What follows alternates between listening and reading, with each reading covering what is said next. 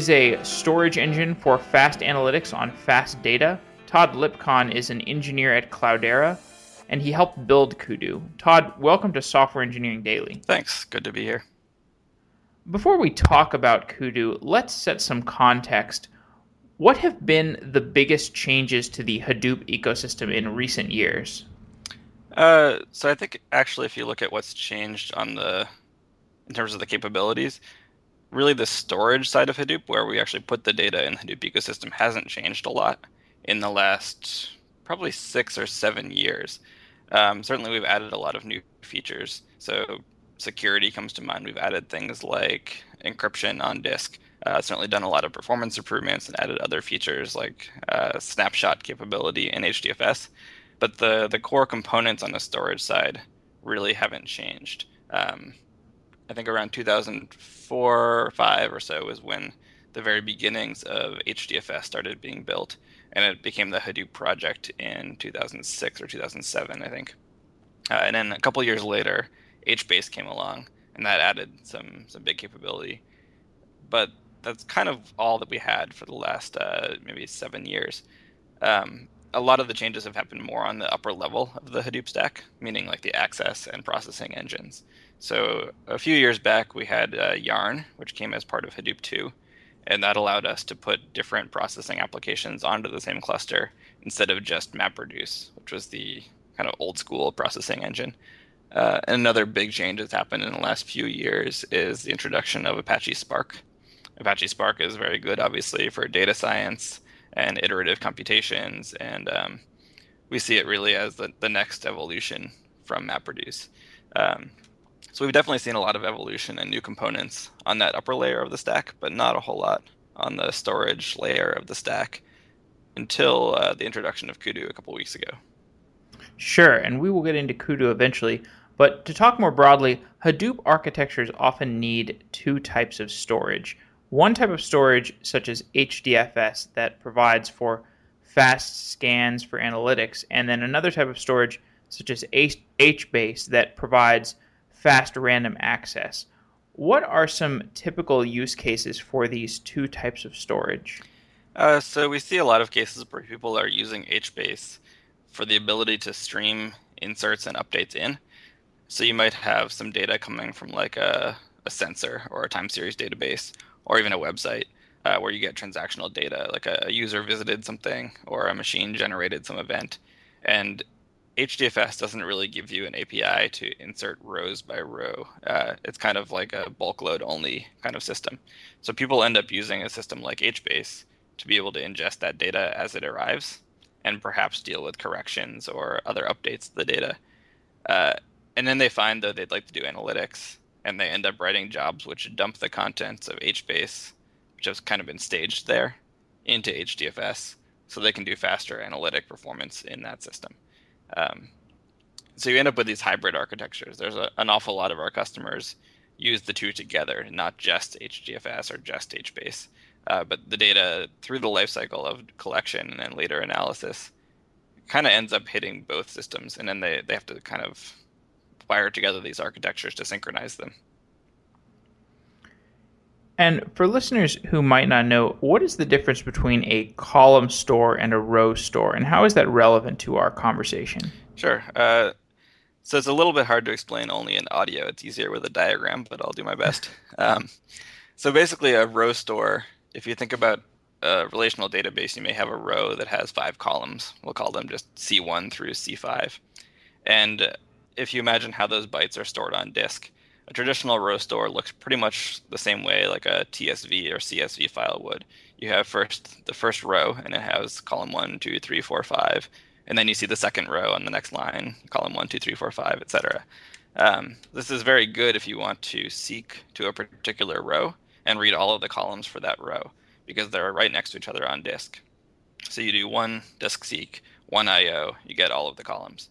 It's not very good, however, for analytics, because what we find in a lot of analytic applications is that you have only a couple columns that are of interest for a particular query. So an easy example might be to imagine a large user database. Let's say you're Twitter or Facebook or something, and you've got a user table, and it has maybe 100 columns because you track a lot of information about your users. And you just want to know, like, what's the median age of users on my site. So you imagine there that if you need to pull out the age column, it's actually just a small integer. But because all of the different columns are next to each other on disk, you've got to you have to read and skip over all those other columns as you do your analytics.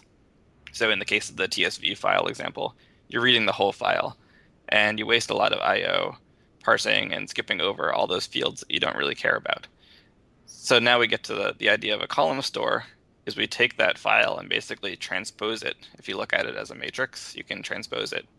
So instead of having the first row, all of its columns, then the second row, all of its columns, you lay out all of the first column and then all of the second column, meaning you have C1 for the first row, C1 for the second row, C1 for the third row, etc., all the way, your millions of rows, and then you start maybe in a second file, all of column 2. So going back to that Facebook example, instead of having one TSV file with a billion users of your Facebook, you have a separate TSV file, which is just each separate column. And then when you want to do that analytics on just the age, you can read the age file and just read the data you care about. You end up reading much, much less data. So that's one of the key advantages, is reduction in I/O. And then the other key advantage is once you have your data laid out this way, a lot of compression algorithms can work much better because you have a lot of these age integers next to each other. You get a lot more repeated data because you don't have other types of data intervening in between different age values. So you can do a lot of tricks. There's things called differential encoding or front compression. There's a lot of integer packing techniques you can use. There's tons of academic literature in this area of how to compress a sequence of integers. And it's really easy to do that if you just have the sequence of integers. It's much harder to do that when you start worrying about, the user name is coming in between each successive integer, etc. So to bring it back to sort of the top level, away from the implementation, more towards how the user experiences it, the basic idea is that these column stores are much, much better for aggregation and analytics, but they're not as good if you want to, do an online application where you just read one user and get all of the rows, because now you've got to go read all these separate columns with separate disk seeks. So it's this kind of fundamental trade-off between the online applications and the analytic applications. Okay, and how do these, like column stores and row stores, how do they map to the pre-existing types of storage that the Hadoop ecosystem has? So in the context of HDFS, HDFS itself doesn't make any distinction about rows and columns. It's just storing bytes. So you can put a column organized file or a row organized file on HDFS. So in HDFS, you might store a TSV file, which is row organized. Another common data format is Avro, and Avro is also row organized. But for analytics, a lot of people switch from those row formats to a format called Apache Parquet. And Apache Parquet is a column organized file. So HDFS can really do both. HBase, some people call it a column store, but it's actually somewhat a misnomer. It's actually internally implemented as a row store. It has this concept of column families, which sort of approximate this idea, but you don't get the same performance that you get from a true columnar store like Apache Parquet. So as you've mentioned, when storing static data sets, developers are typically using these binary formats like Apache Avro or Apache Parquet. What are the downsides of these formats? I'd say the downsides is if you're collecting data from other systems, you may have data that's generated in a text format. So for example, in a web app, it's a lot more convenient to generate JSON records or TSV files. Once it's actually stored, I think there's pretty much no downside to storing in a binary format. Most of the tools in the Hadoop ecosystem can read these different formats. Like if you have a Parquet dataset, you can query it with Impala. If you want to do SQL, you could use Hive. You could use Spark for more advanced analytics. It kind of doesn't really matter which underlying data format you use once it's in that structure. Okay, so that's the case for static datasets. For storing mutable datasets, developers typically use semi-structured stores like HBase or Cassandra. Are there downsides of HBase and Cassandra? Yeah, so again, it comes back to the analytic versus online performance, where HBase and Cassandra have this really nice property. As you mentioned, they're semi-structured, meaning you don't really need to know what your data is going to look like. You can just start inserting data. Um, the most obvious example of this is that when you create the table, you don't need to specify which columns exist. You just write some rows and you give it columns and they show up, almost like each row is an individual hash map or something. So that's great as you're ingesting the data. It's very, very flexible. You might be able to provide like a service internally and not worry about knowing what kind of data will show up. That said, the performance you get for analytics isn't as great because the storage engine has no idea, for example, that this particular column is always an integer, and it can't do these tricks like bit packing the integer. It has to maintain quite a bit of metadata on a per row basis about which column names actually exist in that row, etc. So the downside there is, again, the analytic performance.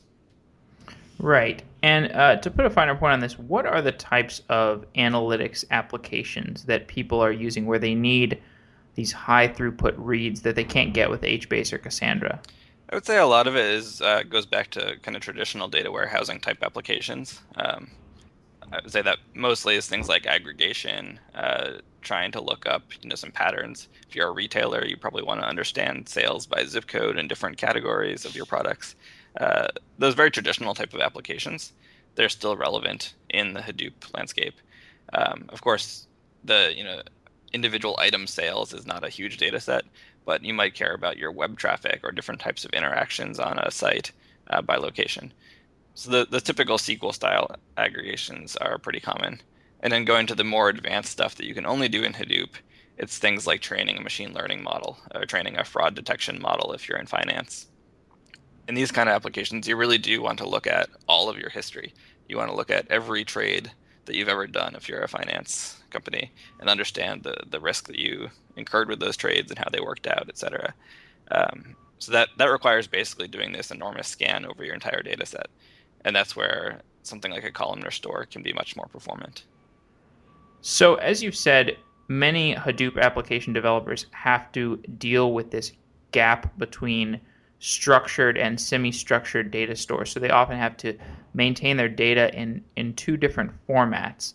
What are the strategies that people typically use to deal with this gap? There's a bunch of different techniques we've seen in the wild. Some of the listeners may be familiar with this term, the Lambda architecture, which I kind of see as a workaround almost, where you say that, hey, we have a fast store. I think they actually call it the fast store, which is the thing that takes the inserts and updates as they arrive. And some people will use a streaming thing like Spark Streaming or Storm for that. Sometimes HBase makes its way in there as well. And then they're also writing to some kind of log, which they bulk ingest into something like Parquet, which is a static data store.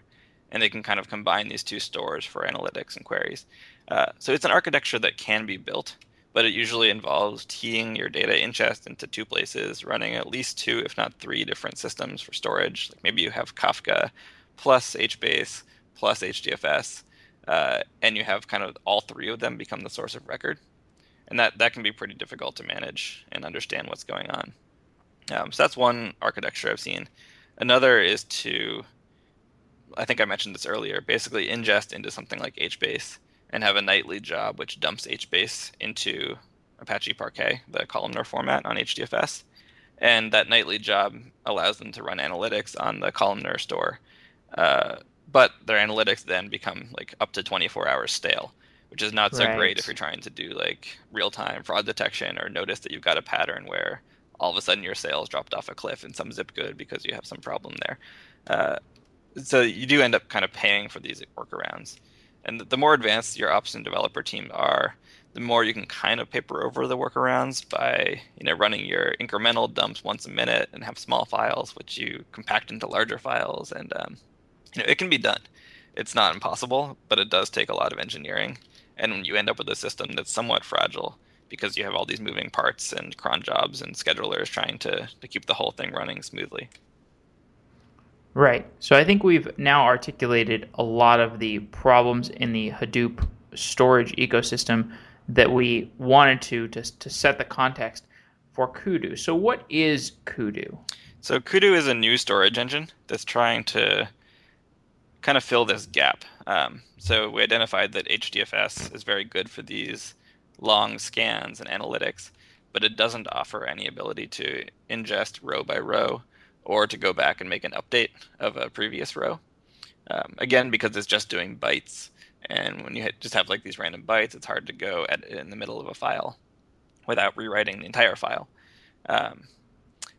So basically, HDFS is very good at analytics, but not so good at the random access. HBase we identified is good at random access, but not so good at analytics. So the idea with Kudu is to be something that's pretty good at both.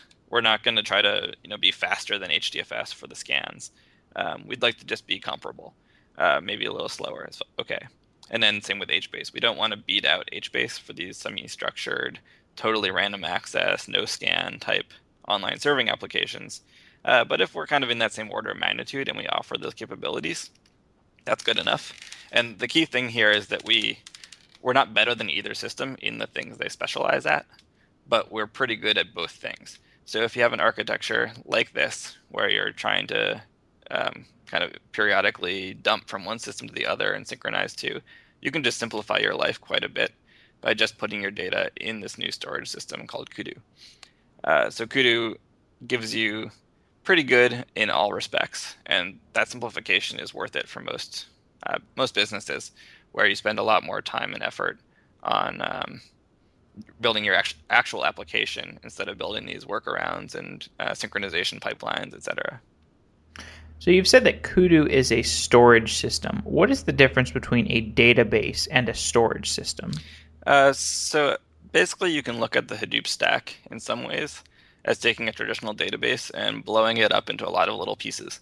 So if you buy like Oracle database or Teradata or something, you get this nice monolithic product where the only access mechanism is SQL, and the only thing you can store are SQL tables for the most part. They may have some blob storage, but it's not a file system, right? So instead, in the Hadoop stack, what we have is basically a separation of concerns between the storage and the actual access mechanisms. So you can still put together the Hadoop stack to look a little bit like a traditional database. So you could run Kudu for storage, which gives you tabular storage, and you could run Impala above that, which gives you SQL access. And the resulting system looks kind of SQL-esque in that you can do insert, update, delete, select, just like a SQL database. But Kudu itself is only the bottom half of that. And if you don't care about SQL, that's fine too. You could just run your Spark jobs and write code in Scala and access the data in Kudu with no SQL involved. So it's sort of a joke that it's not NoSQL, it's BYO SQL. Anybody can bring their own SQL engine and run it on top. So right now, the thing we mostly support is Impala, but we're also talking to folks who work on Apache Drill, for example, about building a drill connector. And depending on what you use for other parts of your stack, you can kind of bring your own access engines, whatever you're familiar with, to do the applications that you need. The Kudu white paper is called Kudu, Storage for Fast Analytics on Fast Data. To articulate further what Kudu is and what the motivation for it is, could you explain that title in more detail? Yeah, so the storage engine part is basically what I just mentioned. We're only doing storage. Kudu itself doesn't speak SQL itself. We rely on something else above it. The fast analytics refers to the fact that we can scan the accumulated data, meaning read all of it or read a subset of the columns, as close as possible to the bare metal speed. So HDFS is kind of the optimum here, where it's really just reading raw bytes off disk. You can't really beat it. It's the limit. But we'd like to be pretty much in that same kind of efficiency zone. And then fast data is kind of a marketing term. But the idea here is that the data isn't static. It's something that's actually changing over time, where you may have updates coming in. You may be inserting data, streaming it in from a system. And this is all put together into one system. So as you insert a data or a piece of data, you can then run a select query, a millisecond later, and that data change is reflected. There's no long pipeline or merging step that you have to wait for. So that's sort of the idea, is that it's this very dynamic system where data is immediately available for analytics, and those analytics are still fast. So given the traditional Hadoop stack that we discussed in the first portion of our conversation, what is Kudu replacing? So I think it's not replacing any individual component. The idea is to replace those exotic pipelines that people have built up, where you're ingesting in one thing and then you need a different access mechanism, so you're periodically dumping and synchronizing and paying your operators a lot to stay up in the middle of the night to fix it when it breaks. The idea is really simplification. So certainly there's some people who are misusing a previous system. Like I've seen people try to build a very, very structured relational database on HBase for analytics, and the performance they get disappoints them. So maybe we'll replace HBase in those places where people have misused HBase.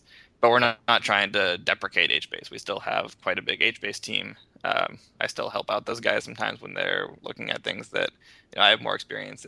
We take some advice from them on things they have more experience in. We sit next to each other in the office. Same with HDFS. I sit across from the HDFS tech lead at Cloudera, and their team is just as large, actually larger than the Kudu team. So there's no plans to deprecate or stop investing in those other projects.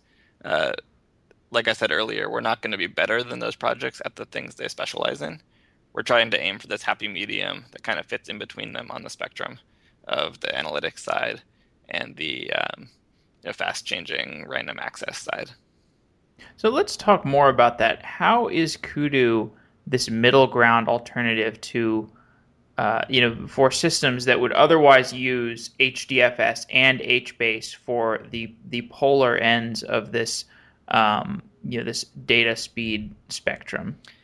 So in terms of performance, we've done a lot of comparison versus running Impala on Apache Parquet, which is this fully static, immutable data storage format on HDFS.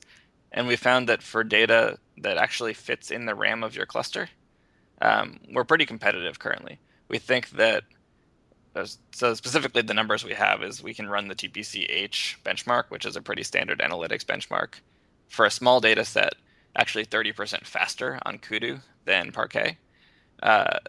That said, we don't think that's the limit. We think that there's just some more optimizations that we've happened to implement that they haven't done yet.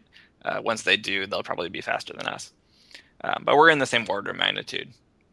And then we've also run YCSB, which is, people may be familiar with it. It's a NoSQL kind of standard benchmark that does random read, write, update.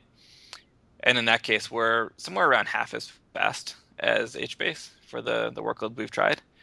There are some workloads where HBase will still be significantly faster. So again, there are those specialized systems where if you're just doing web serving, like maybe your Facebook messages and all you care about is loading a user's inbox as fast as possible or ingesting a lot of data, HBase is going to do better for you.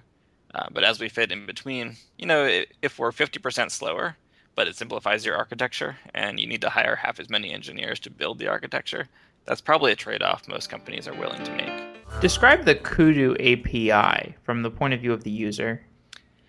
So we have a couple different access mechanisms. Some users, I think, will see this only as an internal piece of a larger Hadoop system. So they would say, okay, I just access Hadoop via SQL. The fact that Kudu's underneath is completely hidden from them. They'll just use insert, update, select, create table, drop table, etc. So those folks won't see the Kudu API at all. It's really just a storage engine for SQL tables. Another set of users are the Java and C++ developers. And there we have APIs, public APIs. You can go read the docs on the website that look a lot like a NoSQL style store. So you have a programmatic way to insert a row of data, and you create a row object, set the columns that you care about, and call insert, basically. And looks pretty much the same way that you'd interact with a JDBC in terms of creating the rows, and similar to the way you interact with HBase for doing the actual inserts and reads. So that exists in both Java and C++, and we have an experimental Python client as well, which has some known issues, but eventually we'll probably make that stable as well. That's kind of the NoSQL style access. And then, of course, if you're a data scientist, you might just be accessing this as an RDD from Spark. So maybe some people in your organization are dealing with the ingest pipeline, and they're using some kind of a Java application to insert the rows. And then you're a data scientist, and you want to run k-means clustering or something. and you just see this as another RDD that looks just like any other Hadoop RDD. You don't have to worry about APIs or SQL or anything else. So in order to perform an update in Kudu, a user makes a change to log structured storage. What is log structured storage? So this is basically getting into the internals of Kudu itself. So a typical user shouldn't need to concern themselves.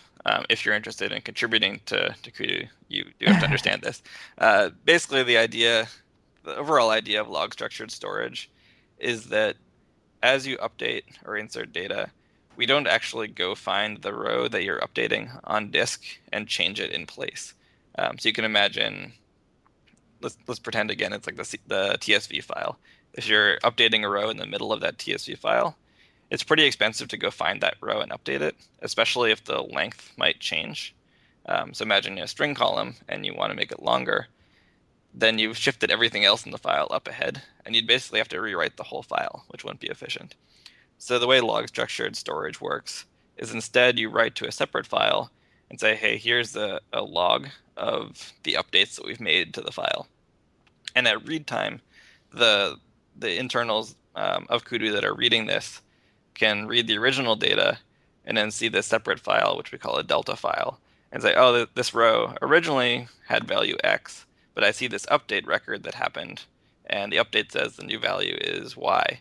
So I'm going to expose the value as Y, not X, because the update has been applied. And then later, at some point, a background process will merge those updates back into the base data file, so that they don't have to do this roll forward application on every read. Right.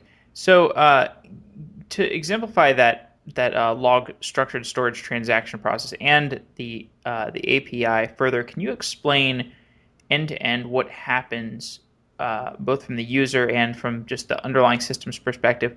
What happens in like a write operation and a read operation, a delete operation? If you could just contrast these. Yeah. So this could turn into like a 45-minute talk. Oh, sure. I'd encourage maybe just you can simplify and just do one example. Yeah, so I'd encourage whatever anybody who's really interested in the gory details.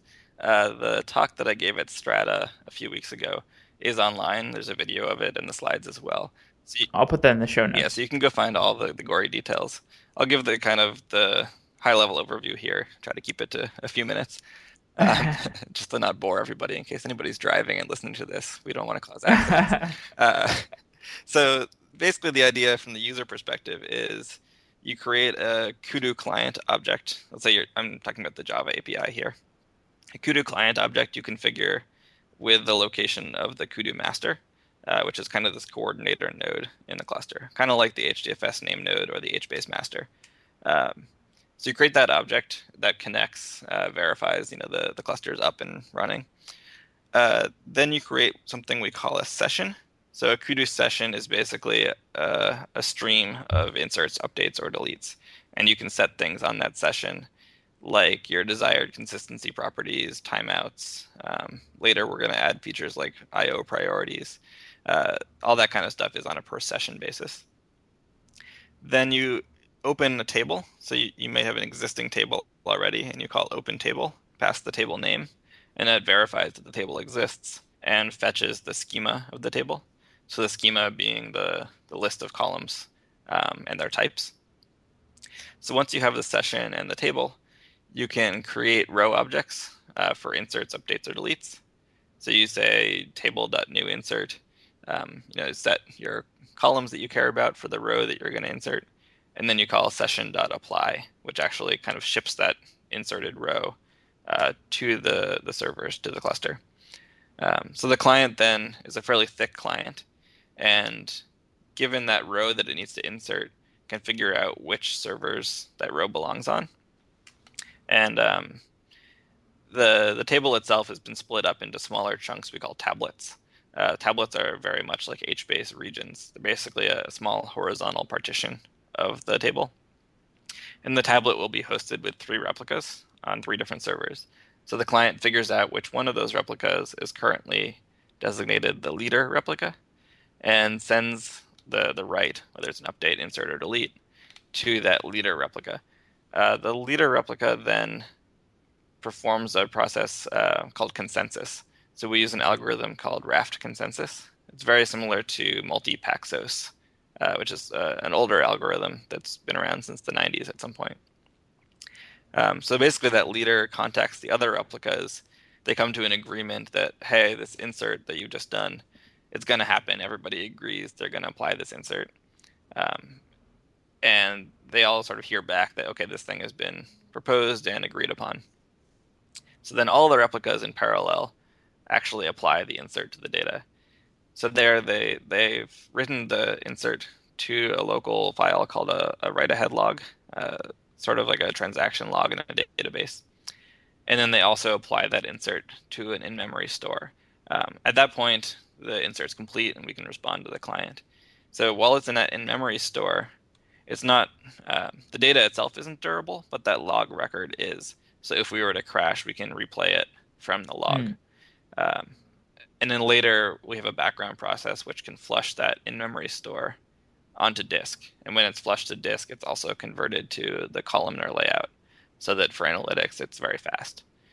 That's sort of the quick high-level overview of an insert. Sure. I think No, that's great. The slides are probably a little bit more helpful with diagrams and such. Sure. And for people who may be like really confused right now, I mean, let's talk a bit about just basic replication and consensus. Why are replication and consensus, which you talked about with Raft maintaining the consensus between the replicas?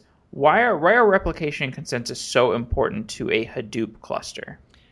So the idea here is that this isn't a system that runs on one node. It runs on a cluster of nodes. Typically, let's say our customers' average cluster is at least tens, probably between 10 and 100 nodes is the average. But they can get up into the 1,000 plus, 4,000, 5,000 node size. So if you have that many machines storing a really big table and any one of them crashes, you obviously can't just say to the user, like, oh, sorry, we lost 1% of your data. It was on that machine which died. You have to assume that all of the machines at any point could crash and keep different copies of the data around the cluster. So there's a number of different ways to do that. The one that Kudu uses is consensus. So basically, each little chunk of the table, the tablets that I mentioned, have been assigned 3 locations, 3 different servers. So if any one of those servers crashes, we still have 2 more, and we can still read and write that data. And then in the background, we can make a new third copy. So as an edit comes into the leader replica, it will talk to the other replicas. They'll all agree, okay, this edit happened. It's important that they agree so that they don't diverge over time. If you just applied it locally and didn't send it to the replicas or sent it asynchronously to the replicas, it's possible that these different replicas would start to diverge. And if you did that, you'd end up with something a lot more like what Cassandra offers, where there's eventual consistency and hopefully things reconverge in the future. Instead, Kudu chooses strict consistency, where every update, insert, or delete is completely agreed upon across all the replicas before proceeding. I've sort of simplified a few things here. It actually is majority-based rather than talking to all of the replicas, so that if one of the followers, one of the other replicas crashes, you can continue to make progress while it's down. And of course, if the designated leader crashes, then the other 2 nodes that remain can talk to each other and elect a new leader very, very quickly, on the order of about 5 seconds. And these different servers in a Kudu cluster have different roles, and this is typical for a distributed computing architecture. You have different types of roles that different servers play. What are these roles? Like, talk about the master server and the other ones. Mm-hmm. So yeah, we just have 2 types of servers in Kudu. We have master servers and tablet servers. So the tablet servers are the things I was just talking about, which actually host the data, have write-ahead logs, perform reads and writes. So in your cluster, let's say you have 40 nodes. 39 of them, or maybe 37 of them, would be tablet servers, and they host all the actual data. And then the remaining servers, either 1 or 3 if you want redundancy, would be the master. And the master, I'll talk about it as if it's a single thing. In practice, you can replicate the master for availability. But basically, the master is a logical single entity. And it keeps track of which tables actually exist in the cluster. So when you create a table, you talk to the master. it writes down locally and replicates the other masters. Hey, this person's created this table. Here's the schema of the table. In the future, as we add security, it's going to be in charge of keeping track of access control lists and things like that. So it's kind of this central metadata server. And then as the clients need to connect to the server or connect to the cluster, they are configured with the master address. And they can talk to the master saying, hey, I'd like to write to this table called users.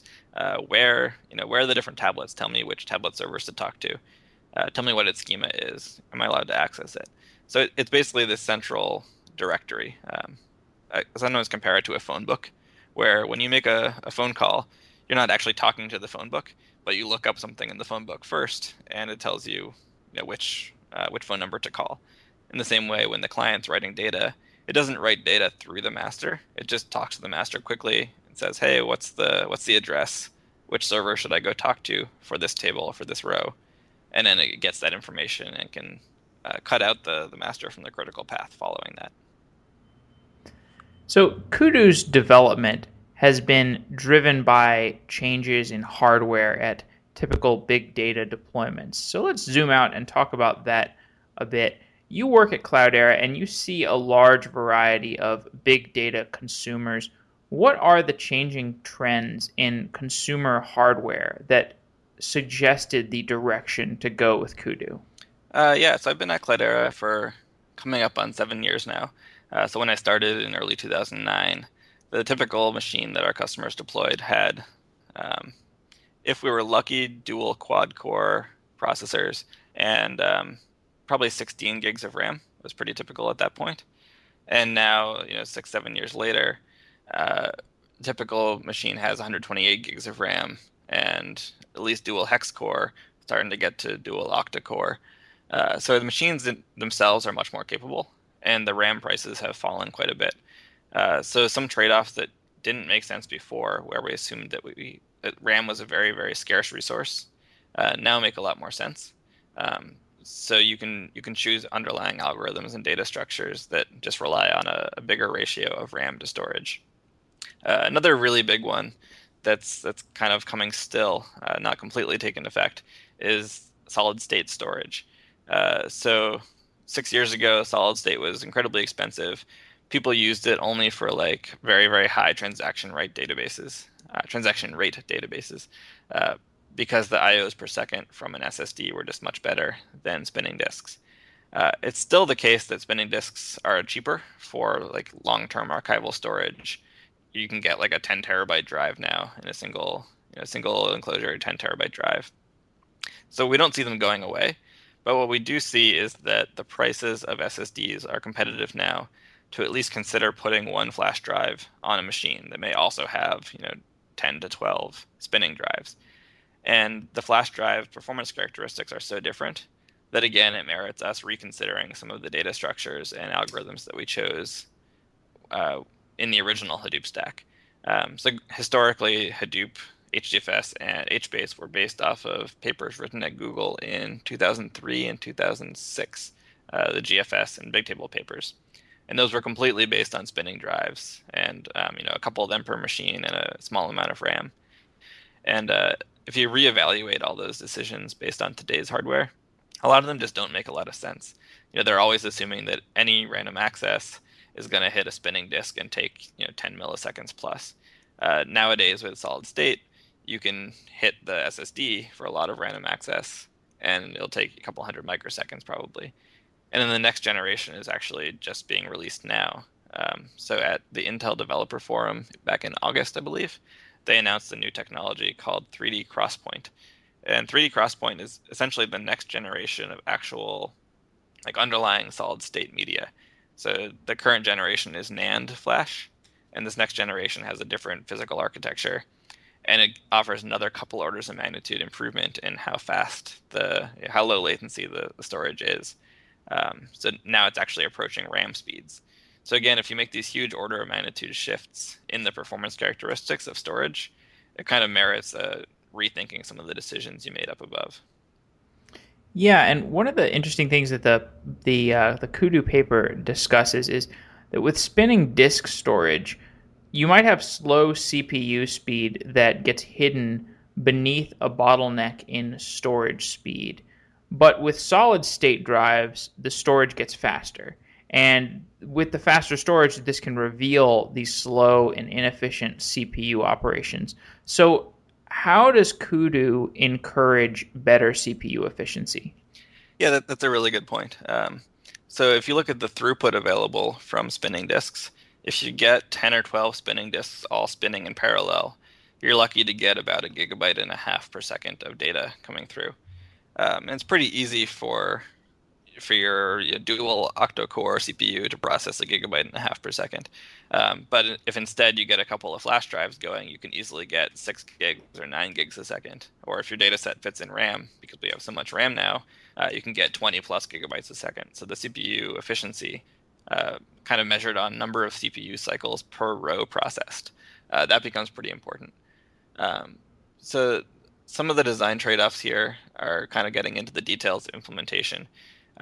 Columnar storage is one particular one where when you lay out these data sets by column and you have things like an integer column, you can lay them out in such a way that you get every sequential row is exactly sequential in memory. So you just have 4 bytes for the first row, 4 bytes for the next row, etc. And you can then load them into these really wide CPU registers and use what's called SIMD instructions, which is single instruction, multiple data. So you basically have loaded 4 or 8 rows worth of data from one column into this big wide CPU register. And then in a single CPU clock cycle, you can do some operation like add that or compute the sum or run some predicate, some comparison across 8 in one cycle. That's much harder to do in a non-columnar architecture. Right. Okay. So what about adoption? What kinds of users are adopting Kudu? So it's still early days. We just announced it about a month ago.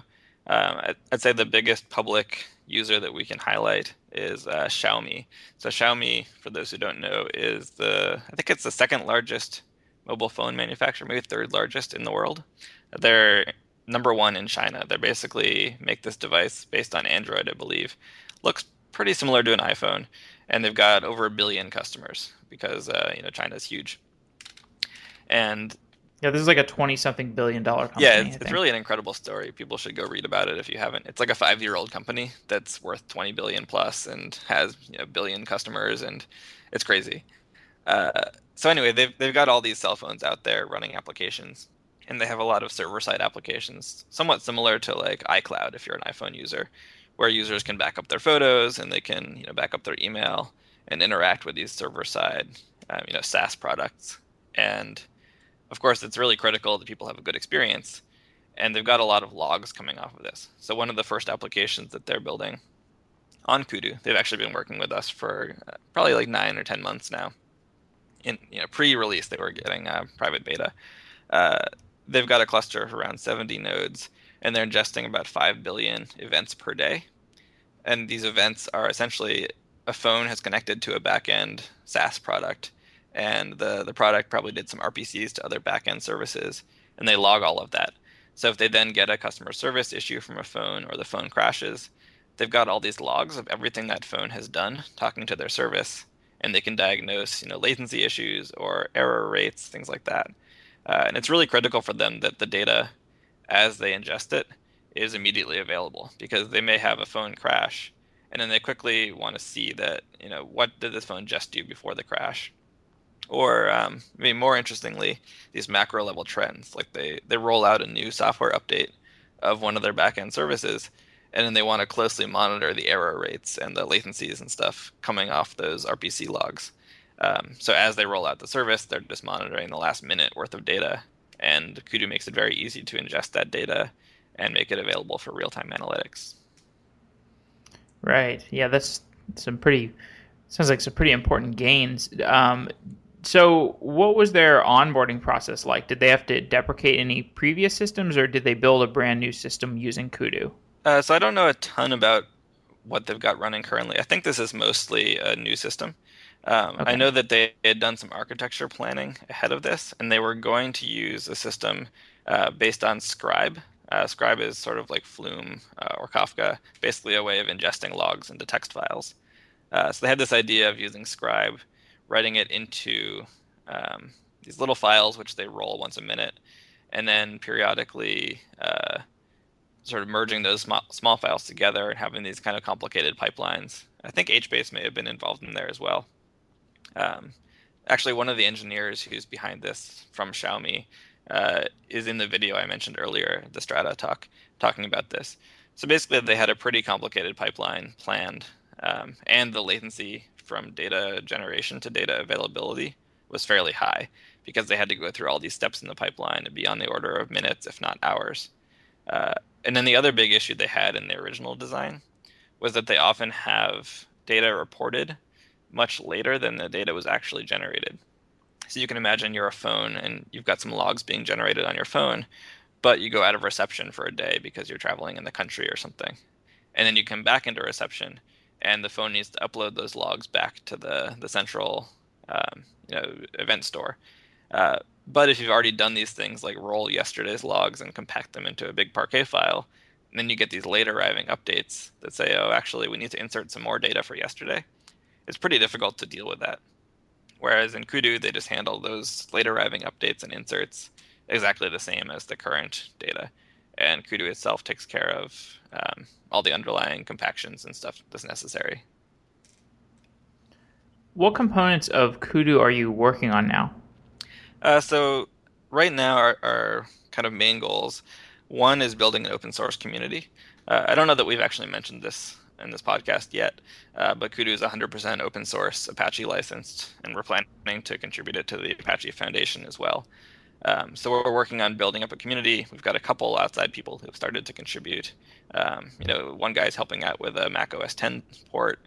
A couple folks have built different Docker images to start Kudu, which is pretty cool. So basically, anybody who's interested in contributing, we're spending a lot of our time helping those folks. In terms of actual product features, one is the OS 10 support, which we think will be pretty important for developer adoption. Another is security features. We're about to start implementing those for a GA 1.0 release. We think that things like authentication and authorization are pretty critical, and those don't exist right now in our current public beta. So basically building out those important enterprise features like security, working a lot more on integrations, shoring up our Spark integration in particular needs some work, and just usability and bug fixes, things like that. So there's not any like major new stuff that we're working on. It's mostly just taking what we have, really making it solid, and really making it usable in an enterprise environment before we can go and actually sell this thing to our customer base. What do you see as the future of the Hadoop ecosystem? Well, that's a big question. So my personal view is sort of what I mentioned earlier, where you have this idea of like a database that you've had in the 1990s or 2000s, and we take that thing and split it up into a lot of different component parts, and that makes it a lot more flexible than the original database. So certainly you can reconfigure those parts back together and make something that looks database-like, but that's kind of underselling the opportunity here. It's a lot more interesting when we see things where some people are running SQL workloads, some people are building search indexes, some people are building, they're running Spark to generate advanced machine learning models. All that stuff's happening on the same data set rather than 3 or 4 different systems. So I think that's pretty exciting, and we're just starting to get there to make that actually usable and easy. It's been possible for a long time, but now it's actually getting fairly simple to build. So that's kind of the near-term future. And I think as we have more of these systems that are available to do random access, we'll see people actually starting to serve data and run transactions and stuff within the confines of Hadoop rather than exporting them entirely to different systems.